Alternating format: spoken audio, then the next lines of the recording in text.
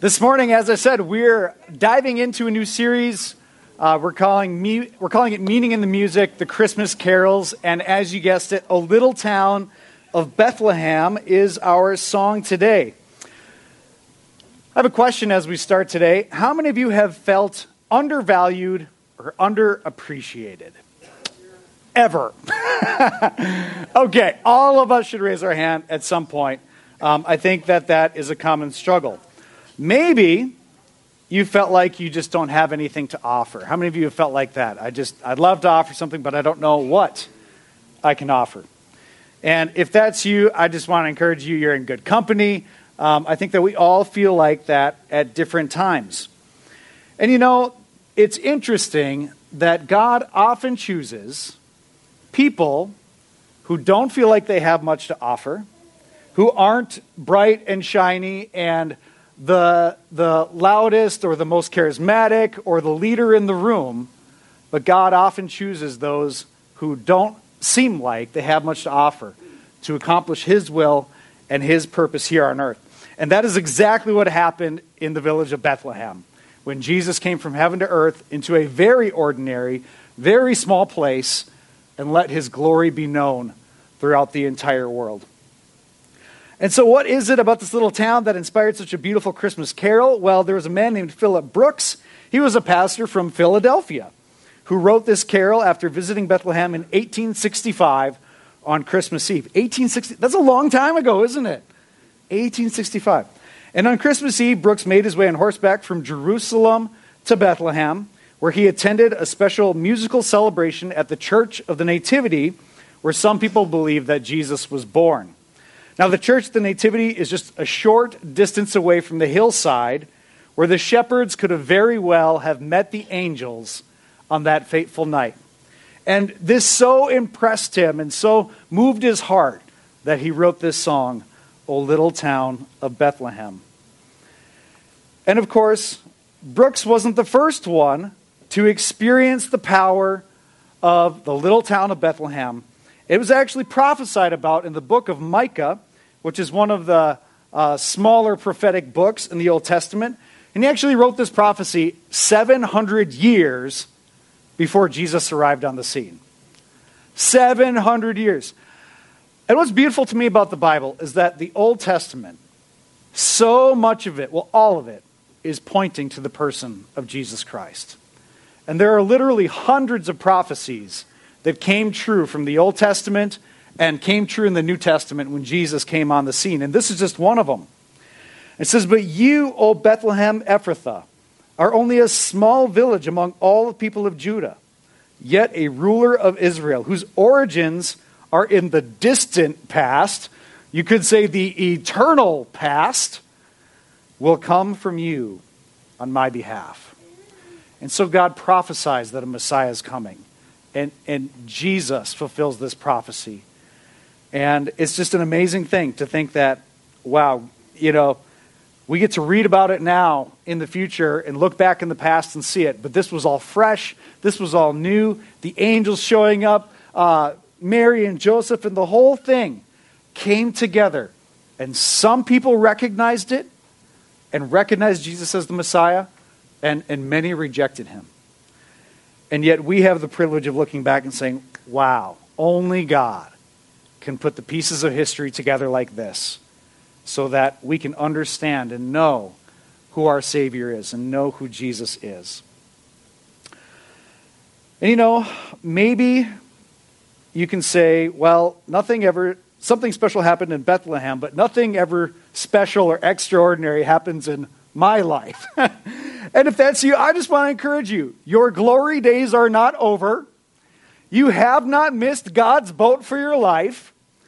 You maybe thought God had plan A, and you're like, well, I'm on plan F by now.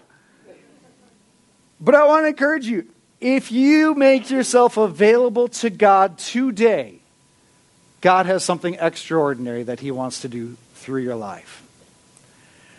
And that's exactly what we see with Mary and Joseph. Think about this. God uses, I'm going to say this and then I'm going to follow it up, but God uses the ordinary in this world to do the extraordinary. But also think of this. Compared to God, Everyone is ordinary. I think of Elon Musk. He's just big in the news right now, making waves, good or bad, whatever. I think he's the richest man in the world still. But you know what? Compare Elon Musk to God. He's just pretty ordinary. I mean, think about how smart he is. Compared to God, he's not very smart. Think about how much money he has. Compared to God who owns it all, Elon Musk does not have much money. Think about all of the things that we look at in life and say, wow, that person's extraordinary. Well, compared to God, no, we are all ordinary people that as we present ourselves to God, we'll use in extraordinary ways. And God loves to use ordinary people. God actually only uses ordinary people. Because compared to him, we're all ordinary. But God only uses ordinary people because we're all ordinary when compared to him. And when God looks at you, he doesn't see the ordinary limitations that you see. He sees your extraordinary potential. Family, it's important that we look at each other that way.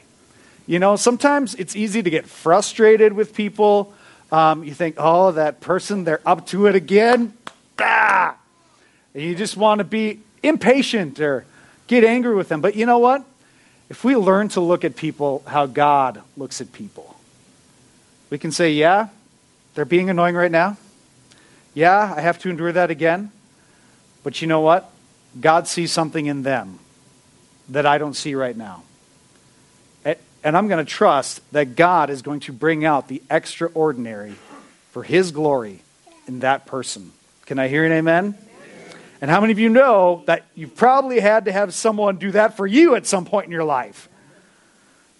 Definitely when you're in those early teenage years. No offense, young teenagers, but we think we know it all, and we don't. And we need wisdom from above. So God sees your extraordinary potential. There was a young teenager, speaking of, by the name of David. David was inconsequential. He was not extraordinary. He was the youngest in his family. Their clans were the least in all of Israel. And yet, God found him through the prophet Samuel. And he said, you know what? Man looks at the appearance. They lined up all of the sons in a row. And Samuel was like, ooh, the tall one. That dude is going to be our leader. Look how big he is. Look how strong he is. Look how great in battle he would be. But God said to Samuel in 1 Samuel 16:7, he said, don't judge by his appearance or height, for I have rejected him. The Lord doesn't see things the way you see them. People judge by outward appearance, but the Lord looks at the heart. Family, God is looking at your heart. If you want to be available, if you want to be used by him, you know what? He sees your heart. He sees where you're at in life. And he will use you if you allow him to. We can't let even our own perspective of ourselves hold us back from what God sees in us. And a lot of times, that's the biggest hurdle, isn't it? We think negative things about ourselves. Oh, I'm not this and I'm not that. I'm not good looking enough. I don't have talent enough. I don't know how to, I'm not smart enough. We limit ourselves. And God says, if only you could see what I see in you, we could go do some extraordinary things. Right? But we hold us back. And sometimes the enemy of our soul uses other people to re-emphasize some of those things that we speak over ourselves. And we need to be very cautious. Be very cautious about what you allow into your heart. Because that enemy, he wants you discouraged. He wants you depressed. He wants you to feel hopeless. He wants you to feel useless. But God says, oh no, I've got something special for you. Something special for your life. So people can say things and you can think things, but don't let them go to your heart. Don't let them go deep. Hear what the Lord is saying. Hear what people who actually know you and care about you are saying, and let that be the truth you listen to. And you will rise so much higher than you ever thought possible. And it's so encouraging. All right, so I am way off my notes. I hope you all don't mind too much. But I'm going to skip thoughts to get back to my notes. So here is truth number one, and that is this, that God can use ordinary me when I am open to being used by him. See, God can't use us if we're not open to being used. That very first Christmas night, we find a lot of ordinary people, ordinary animals, ordinary stable, ordinary inn that was closed, ordinary carpenter, a teenage girl, some shepherds.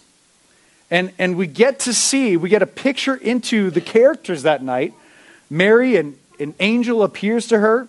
In Luke 1, it says, God sent the angel Gabriel to Nazareth, a village in Galilee, to a virgin named Mary.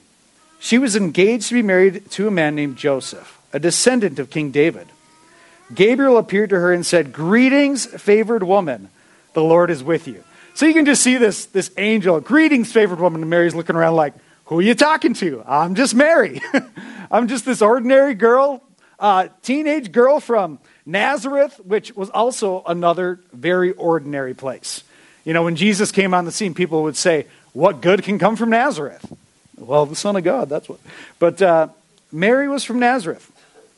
And so the angel appears to her and said, you are highly favored. In verse 30 of Luke 1, he said, don't be afraid, Mary, for you have found favor with God.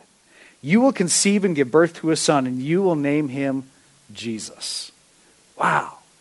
I mean, I don't know what was going through Mary's mind at that time, but wow. Can you imagine that? God wants to do something very extraordinary. In verse 38, Mary responded, I am the Lord's servant. May everything you have said about me come true. I am the Lord's servant. Here's the reality of it. Mary could have said, no thanks. Pass it on to the next person. She could have. How often have we at different times said, nice idea, God, pick someone else? And hopefully he keeps knocking, right? And hopefully eventually we respond. But we do have a will, and God is very respectful of willpower. He's got a will, he's got a plan, he's got a purpose, but he is not going to force you to do anything. But you know what? He will take your willing heart in an instant. And that is the good news, because all of the goodness of God and the plans of God are available to us. Here's the truth. God doesn't use those who have the most to offer, but those who are willing to offer themselves. God doesn't use those who have the most to offer, but those who are willing to offer themselves. I've heard it put this way, that God doesn't call the qualified, he qualifies the called. There were definitely days, and still are, they're fewer, when I'm just like, God, are you sure you picked the right guy to be the pastor? You sure about that, God? And especially when I was first starting out, I'm like, man, I just don't know. But I just kept saying yes to Jesus, and here we are. And it's been good, and it's been a fun ride and a blessing for my life, and hopefully a blessing to other people. But you know what? God has a call unique to your life. God has a purpose and a plan for your life. And it's different, but it's important. And as you present yourself to the Lord, he will use you in extraordinary ways. Some of those extraordinary ways might be as simple as God putting it on your heart that person over there is discouraged, going through a hard time, and he wants you to go and encourage them. You know what? God speaking to you to go speak to someone else, that's pretty extraordinary. Or you're going through a difficult time at work, and you say, you know what? I'm willing to put in the time, I'm willing to work hard, and I'm willing to have a good attitude through it, because I'm honoring God with my heart and my life. You know what, family? More and more, that's becoming extraordinary, isn't it? And so God will use you as you are willing and as you say yes to him to do extraordinary things in this world, you might be the one who gets to lead someone else to a relationship with Christ. And that person will be in heaven at the end of this life because God used you, ordinary you, to do something extraordinary in this world. God might have you go and lay your hands and pray for someone. And maybe that encouragement, that prayer, helped get that person through another day. God can use ordinary you to do extraordinary things. Amen? But we do have to be willing. We do have to say yes. And so here's another truth that goes along with this. If we want God to use us, God can use ordinary me when I am faithful with the small things he puts before me. The small things he puts before me. And this is really the idea of being faithful and having faithfulness. That as you work and as you do what God has called you to do, and with the responsibilities and tasks he's given you, you are willing to continually say yes and be consistent. And let me tell you, some of the hardest work is just continuing to be consistent. But as you do that and you do it unto the Lord, God will bless you and God will grow you. In Luke 16:10 it says, if you are faithful in little things, you will be faithful in large ones. But if you are dishonest in little things, you won't be honest with greater responsibilities. Family, if you want God to bless you and grow you and give you more capacity and more calling, then you have to be faithful with the small things. That the small things is, are you the same person at home as you are on Sunday morning? That's a tough one for all of us, right? Maybe you act better at home than Sunday morning. I don't know.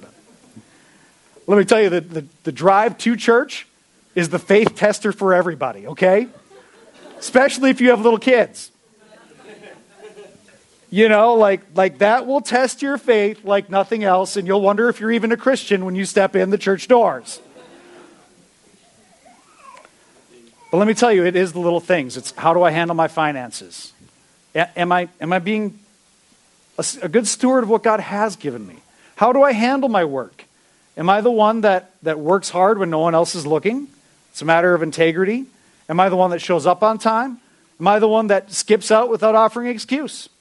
Right? As you do the faithful things, as you do the little things, God will entrust you with bigger things. And as God trusts you with bigger things, guess what? You now have the ability to handle more because you've learned how to do all the little things. Right? The Word of God is true. Not only that, but spiritual things. The physical does affect the spiritual. If you're not willing to be faithful with the physical things God has given you, that affects on how much he might give you spiritually, influence-wise, blessing-wise. And so we honor God and we choose to be faithful because then he will increase us. Here's a saying that might help. Do the ordinary things extraordinarily well for the glory of God. Do the ordinary things extraordinarily well for the glory of God. Colossians 3:23 says, work willingly at whatever you do as though you are working for the Lord rather than for people. It's tough in our entitled culture to have this mindset, isn't it? Because we just expect that we're going to receive things quickly. I heard it said once that newlyweds expect their home to look like their parents' home looks now after 30 years of making it look like it does. And I've experienced that. It's like, okay, the house, we're improving things. It's a slow process, but we're getting there. We expect the same thing for jobs. We graduate high school or graduate college, and we're like, I better be making bank. I better be a manager. I better be a lead. And let me tell you, that's just not really how life works. But our culture believes it does in many ways. And a lot of people are able to break through that barrier and they're able to, get what's called instant success. The question is, do they have the character to back it? It's the little things that we're faithful at that builds the character, that gives us the capacity, that gives us the wisdom, that gives us the ability to take on more. And it's something our culture has lost, but you know what? As Christians, we can be the difference makers.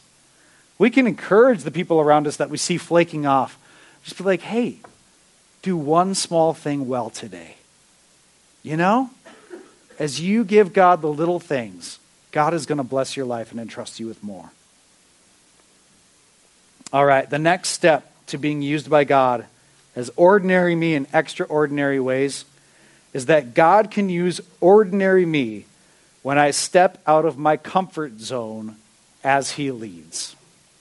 God can use ordinary me when I step out of my comfort zone as He leads. You know what? You might have the perfect, encouraging word. You might have, maybe God gives you a prophetic word for someone. You might have a gift that you can give someone that will change their life. But if God is whispering to your heart, to your spirit, you need to go and do that. And you say, Lord, I am too shy to make that happen. Guess what? God will not use you. If we're never willing to step out of the boat, if we're never willing to take risks as Jesus leads us, family, you will not be used. But you know what? God is calling. He wants to use all of us. Amen? Church as an example. Church is not meant to be a few person thing. It's meant to be an everybody thing. But that means everybody has to be willing to say, I am willing to be a little bit moved out of my way, a little bit dislocated, a little bit challenged in order to step out of my comfort zone. Now, I think I'm a pretty nice guy, a pretty nice pastor. But you know what? I might challenge some of you sometimes. And it's not because I want to be mean, it's because I see potential in your life. And I pray that as God puts other people in your life that challenge you, that you would say, Lord, I'm looking at this as a challenge from you. I am going to step out of my comfort zone and move forward as you lead me. Now, I like as He leads. You know, some people act crazy just to be crazy and they put Jesus as a tag on it. Don't do that. You don't have to be that in order to be used by God. But you know what? Sometimes God might ask you to do something that feels a little crazy. But as you do it, if it is God leading you, you will walk away saying, oh my goodness, you would not believe how God used me today. God used ordinary me to do something extraordinary in my friend's life, in my family member's life, in someone in this world's life. And guess what, guys? The little things, the more you step out, the more God will entrust you and speak to your heart again. Say, go do this. And the more you say yes, the more God is going to entrust you and say, go do this. And the more you say yes, see, it just continues to increase and compound. So that at one point, your life has changed. And you're like, I can't believe that used to be me. And you can look out and just be like, wow, God, you did it. Here I am because of you. But we won't get there if we think we have nothing to offer, if we're listening to the lies of the enemy. We won't get there if we say no and we're not open to being used. And we won't get there if we're never willing to take a risk. And so I just want to encourage you, family, today is the day.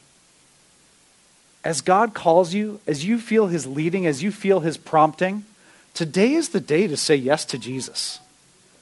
Maybe that's for your own life where you're like, I don't even know if I'm a Christian right now. I need to invite Jesus to be my Savior. Maybe if that's you today, your next step is to just say, Lord, I'm trusting you with my life. I don't understand everything. I don't see the bigger picture all the time. But Jesus, I know you came and died for me. You know, that can feel risky, but you only have something to gain in saying yes to Jesus. You only have something to gain to trade all of your worst for all of God's best. To trade your sin and say, Jesus, I am yours. Please forgive me. Please be the Lord of my life. Family, Proverbs 3, 5, and 6 says, trust in the Lord with all your heart. Do not depend on your own understanding. Seek his will in all you do, and he will show you which path to take. So there's almost like an action element to these scriptures. So we're trusting in God and we're saying, Lord, I'm stepping out in faith today in what I know you've called me to do. And as you do that, and we're seeking his will, God's going to show you the next step, and the next step, and the next step. You know, as we were out elk hunting, I had this visual in my mind as we're climbing up this mountain and we're not seeing elk. And you know what? If you were able to see to the top of the hill or wherever you're going in your end game, if you were able to see 2 miles uphill and there were no elk up there or whatever you're searching for, you would never go up that hill, right? But fortunately for us, there was a lot of curves that took us up the mountain, you know, which made it a lot easier hiking, but it also made it better because there's hope around every corner. And family, it's like that in life, isn't it? As you follow Jesus, as you say yes to him and yes to his leading, there is hope around every corner for your life. You might be struggling today, going through something, and you're like, man, I just don't know if I'm ever going to get out of this. As you present your life to Jesus afresh this morning, there's hope for you. There's hope around this hardship. There's hope around this corner. There's hope for being used by God with whatever he's calling you to do. Here's our final step. How can God use ordinary me for his extraordinary purposes? God can use ordinary me when I am fully surrendered to his will. Fully surrendered to his will. And that's what I was hinting at. The more we say yes to Jesus, the more our automatic response is just like, God, you're asking me to do this, whether it's something your word just clearly lays out, like, you know, giving or being a part of a church family or taking time to pray and receive from God, right? Like, the more we say yes, the more we're taking my will and subjecting it to God's will. The more we are becoming fully surrendered to Jesus. And I would also say that there's just an attitude and a heart cry that we can have before God. God, I fully surrender myself to your will. Whatever that looks like today, whatever that looks like in my life, I fully surrender myself to your will. That is a person that God can use in extraordinary ways. Dwight Moody, you've maybe heard of him. He was a pastor. But before that, he was a shoe salesman. And he went to hear a pastor speaking in his city, and that the pastor said something in that message that just struck Dwight Moody like a bolt of lightning. And here's what the pastor said that Dwight Moody heard. He said, "The world has yet to see what God can do with a person fully surrendered to him." The world has yet to see what God can do with a person fully surrendered to him. Not my will, Lord, but yours be done. I would say that, of course, Jesus fulfilled that. But after that, that's what that pastor said. And it struck Dwight Moody to the heart. And he said, God, by your grace, I will be that person. And only God knows how well he lived that and if he lived it perfectly or not. But he made a decision that night to give his life to Jesus. Through his life, over 1 million people have come to faith in Jesus Christ. He built one of the largest churches in Chicago. Not a trained pastor at that time. He was a shoe salesman. He carried the gospel all around the world, and he started the Moody Bible Institute to train up other pastors and Christian leaders. Dwight Moody was a very ordinary man, but he fully surrendered his life to Jesus Christ. Family, I don't know what your level of surrender is today. That's between you and God.